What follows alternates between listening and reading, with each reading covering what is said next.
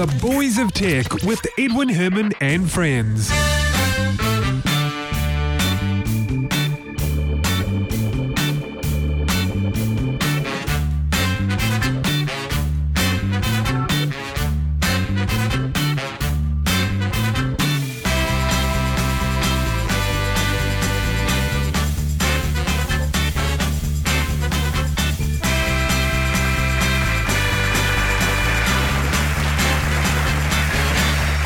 Welcome to the show. This is the Boys of Tech, episode 261 of New Zealand's longest running tech podcast.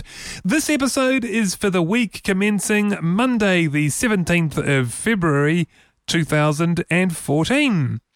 My name is Edwin Herman, and this episode I'm joined by Brett King. Welcome to the show, Brett. Hey. Hey, how are you this week? Good. Did you have a good weekend?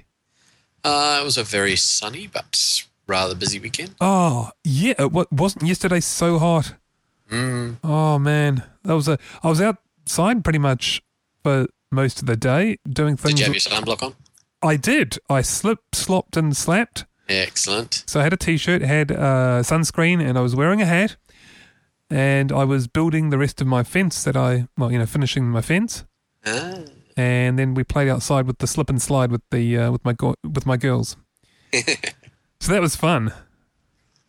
Anyway, that's enough of summer talk, because a lot of the people listening to us are in the States and other parts of the Northern Hemisphere. And it's significantly colder there at the moment. Yeah. Not slip and slide weather. Yeah, well, they slip and slide, just not water. It's slipping and sliding on Yes. on ice. Mm-hmm. Different kind of slip and slide. Hey, anyway, Brett, I wanted to kick off with this news a rumor really, that Microsoft may be considering allowing Android apps to run on Windows as part of the OS. Wow. That's a bit of a bombshell. That is an interesting way to go. I like it. I think it could be good. Yeah, it could be horrible, depending on how it's done. But it's definitely an intriguing way to go to support the dual app platform on the one OS, because Apple would never consider this. I think you're right. You're right. Apple never would. Well, we already know that they would never consider having anything which allowed you to run something else in it. Well, wait a sec. Because isn't that the reason they didn't want Flash and Java and all that sort of stuff? Well, I've heard two different stories. I've heard that, and the other reason, which is, I guess you could say the official reason, because it was a statement by Steve Jobs, and it was all about the user experience and why Flash is not a good idea for the user experience. They're certainly not prohibiting you with HTML5 apps. Because I have to say that even within the iOS apps that are created now, the user experience is quite varied. Well, there is a lot of freedom for how the UI looks. I think Steve, when Steve was saying this, I think his point was that it was going to be worse than what it is now. But also, he was talking about degradation of, basically a negative, things like speed, for example, and responsiveness, and those sorts of things. iOS does not need anything to slow it down, because depending on your hardware, the next iOS update itself is just going to bring in that slowdown by itself. You need newer hardware then. Hey, but Brett, look, the other thing... I'm pretty damn sure, there's probably a flag in there that says, if you're running an older one, make sure you actually slow down. Isn't this what we used to say about Microsoft? I'm sure we used to say this about Microsoft back in the PC days. I put my tinfoil hat on and I say all of them do it. Hey, Brett, the other thing I was going to say, though, when you talked about allowing other OSs, you have to remember early on in the days of OS X, when they moved to Intel hardware, it was Apple who provided not only allowed Windows to run, but actually provided a solution to dual boot. So you got to remember that they're not completely closed; they're just extremely selective. And I do agree with you. I don't think they would ever allow Android apps on a Mac. No, that's for sure. But they're not completely You know, it's not like they haven't done something like this before. They have with Windows. Anyway, So- Brett, the thing... Yeah, no, go on. Well, I think that the idea for it to work on Windows it goes along with a lot of stuff that, well, I guess it's kind of a philosophy that you get from using Windows. It's like it's hard to be a Windows user and have not used some sort of emulator to allow you to run something else on it. No, there's emulators for running all kinds of stuff. It's like there are DOS emulators so that you can still run DOS stuff. Oh, on yes. Windows. There are the main thing. emulators so you can run old console ROMs. Yeah. And, arcade ROMs. There are emulators for different gaming platforms. So I've got a Commodore 64 emulator. Exactly. I downloaded There's all an these Apple sorts II of things that you one kind as of, well. you just, you kind of run and you run your stuff. And so that seems kind of what they must be talking about for this, but to have that emulation layer built in. Yeah, Because we're not the talking thing I about find- forking a different, taking an Android app and then making it work as a Windows app. We're talking about you downloading an Android app off of the Play Store and just being able to run it. Yeah, that's right. And So obviously some sort of emulation layer for Android. yeah, and if Microsoft, this is a rumor, but if it's What? true, and if Microsoft do it well, they'll do it so it's seamless. You're not, Indeed. kind of like, I guess the way Apple did when they moved from PowerPC to Intel, it was so smooth. It really was. That was, I would say, that was have to be one of the smoothest transitions I've ever seen in terms of the hardware change. Because the older ones, I think they had two. The next two OSs, I think it was, from memory, had the emulation. Eventually they dropped it because, they're not going to carry it forever. But I think they did two. And it was honestly, it was very, very rare to hear of problems. And it didn't load in a different way or a bubble, an extra window. It was just there. Yeah, it does kind of stand out as something they had to do because I can't think of any other platform that has fundamentally changed its hardware architecture. You're right. They had to do it because Windows has, x86 yeah, it's always been x86 all the way. Yeah. And then, yes, we've got the 64-bit now, but that's kind of, it's the same. Yeah, that's true. It's not Same family. a fundamental change, the switch that Apple did. Yeah. So Apple is kind of the only platform that I can think of Yeah, no, I think that has had it's that the only one that fundamental stands switch, out for me as well. which has obviously meant that when they made that fundamental switch, they needed to be able to backwards support everything. Oh yeah, absolutely. I Because guess people will have what paid I'm out saying. a significant amount of money for that previous stuff. Yeah, and I know it'd be really if it didn't, people would be switching because that would be the opportunity to go. Well, look, Apple don't really care about us. What have they just done here? I'm out of here. But they could have done it poorly, is what I'm saying. They could have, it didn't even load in a separate window or a window inside a window. It was just like. It was native. It was all behind the scenes, and that's what I liked about it. So I guess where I'm going with this is if this rumor is true and Microsoft come out with this, I hope, for their sake, really, that they do it. I don't see it being any other way. It would run just as anything else would run. Just transparently. It would transparently know that that needed to run in this emulation layer. Well, Windows has gotten, Microsoft has gotten incredibly smart with their backwards compatibility and running in different modes. Yes. For supporting, previous versions of applications that ran on Windows. Yeah, and that's don't true, run quite as well on the base, Windows 7 64-bit. So it emulates being a different.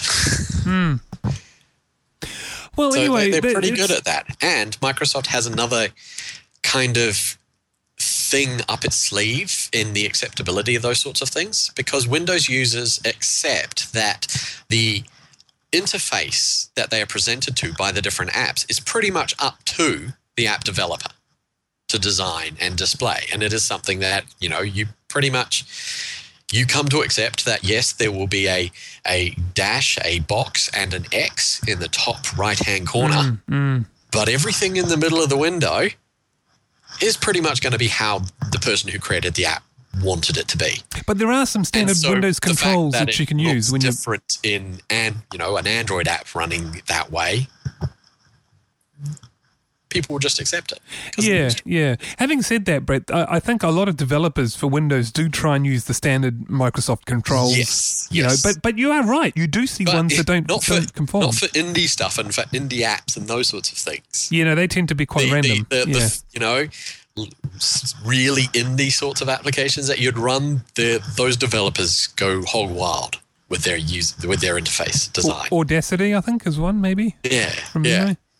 Yeah. Whereas a lot of the more mainstream big development companies, they try to be consistent with with the Windows UI, your menu bars, your ribbons stuff, and all that sort of thing. Well, Brett, let's park that there, and I want to talk about this. It's a good idea. I'm not sure whether or not Microsoft will actually do it, if this rumor will, come to fruition, or will just stay as a maybe wishful thinking from somebody. Well, I'd like to see it happen. It's a good way for Microsoft to get more apps, more app exposure on their Windows tablet devices. And it's a good way for people considering the switch to do so. Indeed. You think about people who've already got... Well, this does lend itself to something that I've said many times. When you choose Apple, you lock yourself in. I can't change hardware because I've spent, hundreds of dollars on apps. Oh, you can change, but there's a price, is what you're saying. I'm going to... It's going to cost you a lot of money. Wear that. Yeah. So you are more inclined to stay within the environment that you have invested money into. Whereas this... if you had bought apps off, Android apps. Yeah, it's a good switch. Yeah. The ability to run those Android apps on a Windows, it means that I could, instead of buying another Android tablet, I could buy a Windows tablet. Suddenly the barriers are a whole lot lower. Yeah. Yeah. And you're not locked into that environment. I think it's a good idea, and it could get them more coverage. I do too, but it is only a rumor, so we won't get too excited. Let's park the story there, because I do want to move on to this other story about the patent that Samsung has filed, and it's a patent to how do I describe this? That if you write something across the screen of your device, such as "call mum," it will call mum. It interprets your handwriting. It's kind of like Siri, but handwriting. You just handwrite it across the screen. But it's not just handwriting recognition and then acting on it. Part of their patent application is that it verifies who you are by your handwriting. Now, that is really smart. So you write "call mum," and it goes, yep, I recognize that handwriting. I will do that. Whereas if somebody else came along and wrote it, it would go, I don't know who you are, so I'm not going to do that. That's brilliant. Yeah. That is cool. So the only thing I can't... look, I like it. The only thing I can't figure out is why you wouldn't just use voice. I guess maybe if you're in I'm just thinking now out loud, perhaps if you're in a presentation or a meeting or something, okay, you probably wouldn't say "call mum," but you might say "text mum this" or something. Exactly. You're in a meeting. You are in a incredibly noisy environment. You are, for instance, you're a stressed teenager at a excessive party, and you want your parents to come pick you up. Oh yeah. All those. Yeah, or you have an impairment of some kind which impacts on your voice. Oh, of course. You've got laryngitis. Yes. You have, or some, permanent impairment which impacts on your ability to speak. Of course. Great. This is a great accessibility feature as well. Even without the bit in the patent application about verifying who you are, just the recognizing the handwriting recognition and then acting upon the command written is a brilliant accessibility feature. Yeah, you're right. It is indeed. That's actually right up your alley, isn't it, Brett? That's kind of your expertise. Yeah. Well, anyway, look, this also is nothing confirmed in terms of a product. This is a patent that Samsung has applied for. It's filed for the patent. It doesn't necessarily mean that within a few months we're going to see this feature. We may see it, we may never see it, but at least it's kind of exciting to talk about. It is. It is a cool feature. It's a cool innovation. Brett, can we talk about battery technology? Of course. Right. Well, you know about these exploding iPhones and iPods and whatnot, and other devices. Well, but pretty much anything that uses a lithium-ion battery and gets plugged in and recharged a lot. Yep. It has, especially if you knock them around, the chance of going bang. Yeah. I think there've been a few high-profile cases, and a lot of the time. Yeah, we've talked been about quite a few of them. Yeah, we have on the show. Yeah, like drops, damaged in some way, or third-party charging systems and faulty battery replacements, those sorts of things. Yes. So anyway, the breakthrough here is that scientists at the University of North Carolina have managed to re-engineer this a little bit. They've replaced the flammable solvent that is used in lithium-ion batteries with a non-flammable alternative, which does mean they're not going to spontaneously combust if dropped or anything like that. That is brilliant. But it's not the only benefit that they've talked about, is it? No, that's right. Actually, good point. The longer battery life, right? Yeah, they've also said that this change could result in longer battery life. But they have no idea yet how this type of battery will handle the charging and recharging cycle that phones and watches and everything else that uses a lithium-ion rechargeable battery goes through.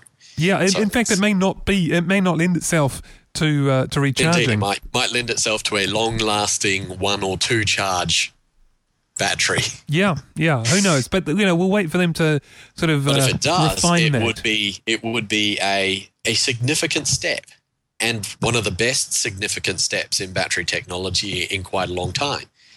But it's still only a step. It's not a revolution or a giant leap. It's not what is calling it for battery technology to take, innovation and ideas that everybody has for technology that can be built now but is being held back by the fact that how would you power it? Yep, no, that's right. This isn't going to solve that. You're right. No.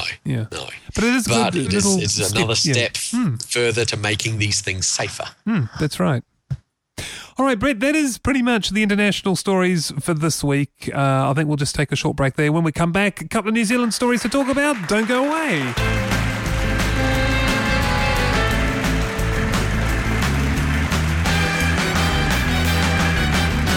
All right, welcome back. Now, you may have heard of this new site that has appeared, in fact, just I think on Valentine's Day, Twosome. And it is, as the name suggests, a dating site. This one has been built by Dylan Bland.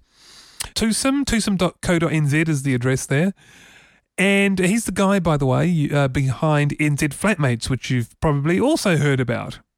And I think he was also involved back in the day with Zillion, the auction site as well. So anyway, Twosome.co.nz has been launched. I've had a quick squiz. I'm not listed on there, by the way. I would be surprised. Sorry, ladies. Yeah, no. There's around about 1,000 users already. They've had a soft launch. They haven't made too much of a big thing about it, and they're going to slowly grow. They have a goal of reaching around 200 or so thousand members by the end of the year.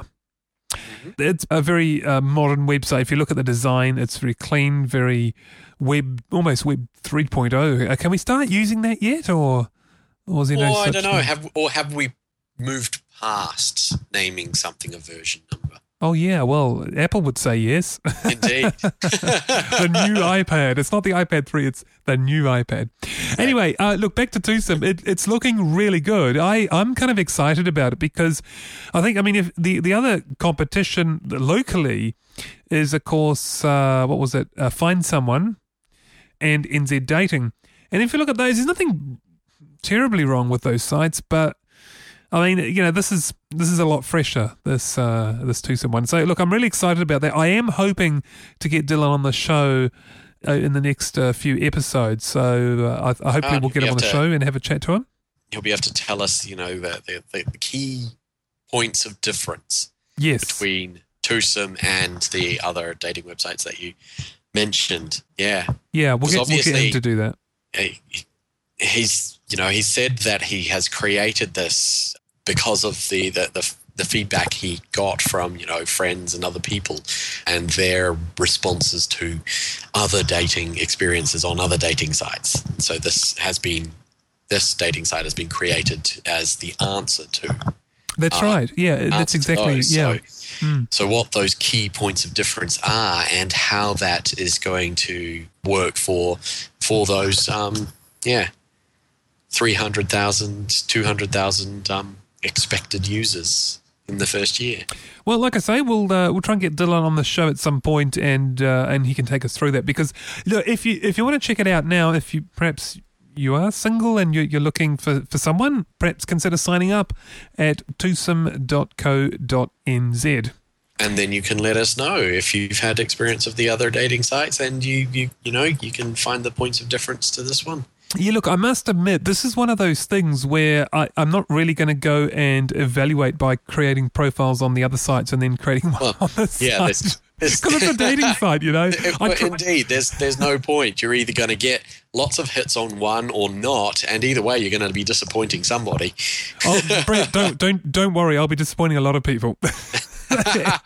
Anyway, let's move on, because I want to talk about another New Zealand story very quickly as well. And you may have heard of, well, we've all heard of Flappy Bird, right? Indeed. We've talked about it before. And yeah, it's pretty well known right now. Well, anyway, there's been an answer to the, obviously the developers removed Flappy Bird, and someone's created one called Flappy Bee. Oh. And it's one of those sort of knockoff games, There are actually quite a few Flappy Bird knockoff. Yeah. My favourite happens to be Flappy Bird. I haven't seen that one. From Sesame Street. Oh, that's kind of cool. It's got sound effects from Sesame Street. That's cool. And it's a little bird flying Bert through these multicolored Sesame Street pipes. And it's hilarious. I watched a playthrough of it, in fact. That's kind of cool. I watched a video on YouTube of somebody else playing Flappy Bird. I like the sound of it. It was just hilarious. Well, anyway, the thing with this one is with Flappy Bee is that it's got a local game developer rather upset, and that's because the guys who have created Flappy Bee have allegedly stolen some IP, some of the imagery from another game called Bee Leader. And that's a Kiwi game. They're not very happy about that, as you can understand. Well, indeed, when they've when they've put the time and effort into creating artwork for their own game, to have it ripped off by another game is an insult. To have it ripped off by another game, which is then ranked number 4. Yeah. In the iTunes store, and to have Apple not do anything about it when it has been brought to their attention. That's right. They've actually launched a content dispute with Apple, but and they've heard nothing back about it. Well, at the time, I understand there have been some developments, but we've got no details right now. I am also hoping to get John O'Reilly, who's the creative director from the company that makes Bee Leader, on the show as well. So, but right now that's not possible, but we'll hopefully get him on the show in the next few weeks as well. So yeah, thumbs down. Here's the thing, guys. If you want to support the local, people who've created their own content, don't support the guys ripping them off. Stay away from Flappy Bee. Indeed. There you go. Don't pay money for it. That's right. Yeah. I think it might be free. I think it might be free. Crap tons of money on advertising. Yep, you got it. All right, Brett. And that is pretty much it. Don't buy it for free either. Don't buy it for free. That's what a quote. I love it. Okay, Brett. That is it. That is episode 261. Thank you very much for co-hosting, Brett. Always a pleasure, Ed. And we'll do it again next time. Until then, take care, everyone. Thank you for listening. Goodbye. Ciao.